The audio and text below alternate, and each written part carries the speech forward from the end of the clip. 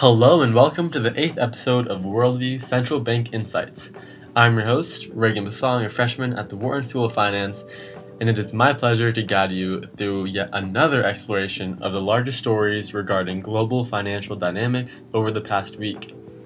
In today's discourse, we will turn our attention to how Russia's central bank has decided to hold rates steady amidst their continued high inflation, Zimbabwe's massive accumulation of gold reserves, and also how Japan slipped into a technical recession. So to start off, Russia's central bank has made a strategic decision to keep its key interest rate at 16%. This is a move aimed at curbing inflation and stabilizing the economy amidst ongoing challenges. Despite a slight easing of inflationary pressures compared to previous months, Russia's central bank did highlight that inflation still remains high, standing at just above 7% annually in January, which is well above their 4% target. This decision to maintain the high interest rate definitely underscores their ongoing commitment of managing inflation and ensuring the stability of Russia's heavily militarized economy.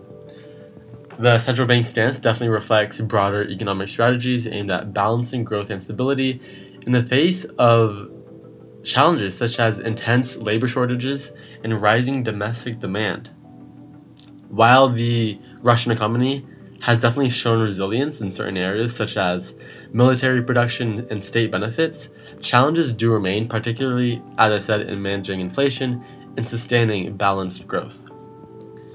These economic considerations are likely to play a significant role in the upcoming presidential election, which, of course, Putin will win, underscoring the importance of sound economic policies and maintaining public confidence and stability, which has definitely been going downhill. Next, I'll shift our attention down to Zimbabwe, where their central bank has been steadily accumulating gold reserves, amassing almost 800 kilos of gold since implementing a law requiring mining companies to pay a portion of their royalties in gold. This move comes amid efforts to stabilize the country's currency and address exchange rate instability, which has been a very big issue in Zimbabwe. With Zimbabwe producing over 30 tons of gold last year, the Reserve Bank of Zimbabwe is strategically building up its gold reserves, as this move shows. The consideration of backing the currency with gold definitely reflects a broader strategy to manage liquidity and restore confidence in their economy. For example, their finance minister, Nkube's suggestion of linking the exchange rate to a hard asset like gold indicates a shift towards what they hope to be a more stable monetary policy. Furthermore, the president's mention of a, quote, structured currency suggests a potential revamp of the Zimbabwean dollar to address its persistent devaluation. Despite previous attempts to shore up the Zimbabwean dollar, including the introduction of gold coins and digital tokens, the currency has continued to struggle. The IMF, the International Monetary Fund, has been critical of these unconventional measures, highlighting the challenges facing Zimbabwe in stabilizing its currency. With significant reserves of other valuable minerals like platinum, diamonds, and nickel, Zimbabwe's mineral wealth can play a crucial role in its economic recovery and currency stabilization efforts.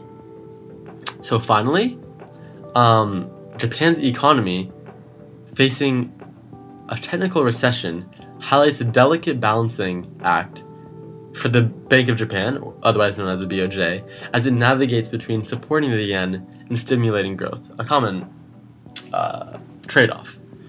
The BOJ governor is under increasing pressure to address the yen's weakness, exacerbated by the interest rate gap between the US and Japan. However, the BOJ is also grappling with high inflation, which policymakers still view as unsustainable, despite its negative impact on domestic demand and the recent technical recession. The BOJ is expected to exit its negative interest rate policy this spring, which I definitely think is aimed at addressing the side effects of prolonged ultra-easy monetary policy. The yen's depreciation, which is currently around 150 to the dollar, has eroded purchasing power and export competitiveness, adding urgency to the BOJ's policy decisions.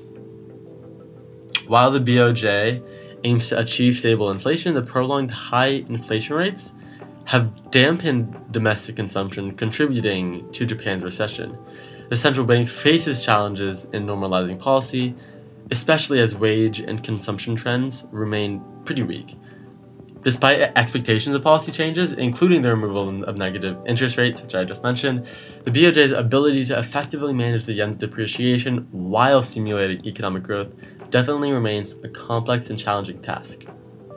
So that's it for this week. Overall, in summary, we have turned our attention to how Russia's central bank has decided to hold the rate steady amidst their continued high inflation. Zimbabwe has been accumulating gold reserves, and how Japan slipped into a technical recession and how they plan to deal with that. As we continue to live throughout this financial landscape, the ripples of change will definitely continue being felt across economies worldwide. So yeah, that's a wrap for this week's Central Bank Roundup. If you have topics you want me to dive into or thoughts on today's show, hit me up anytime. You'll find all my contact details in the show notes. Until next time, cheers.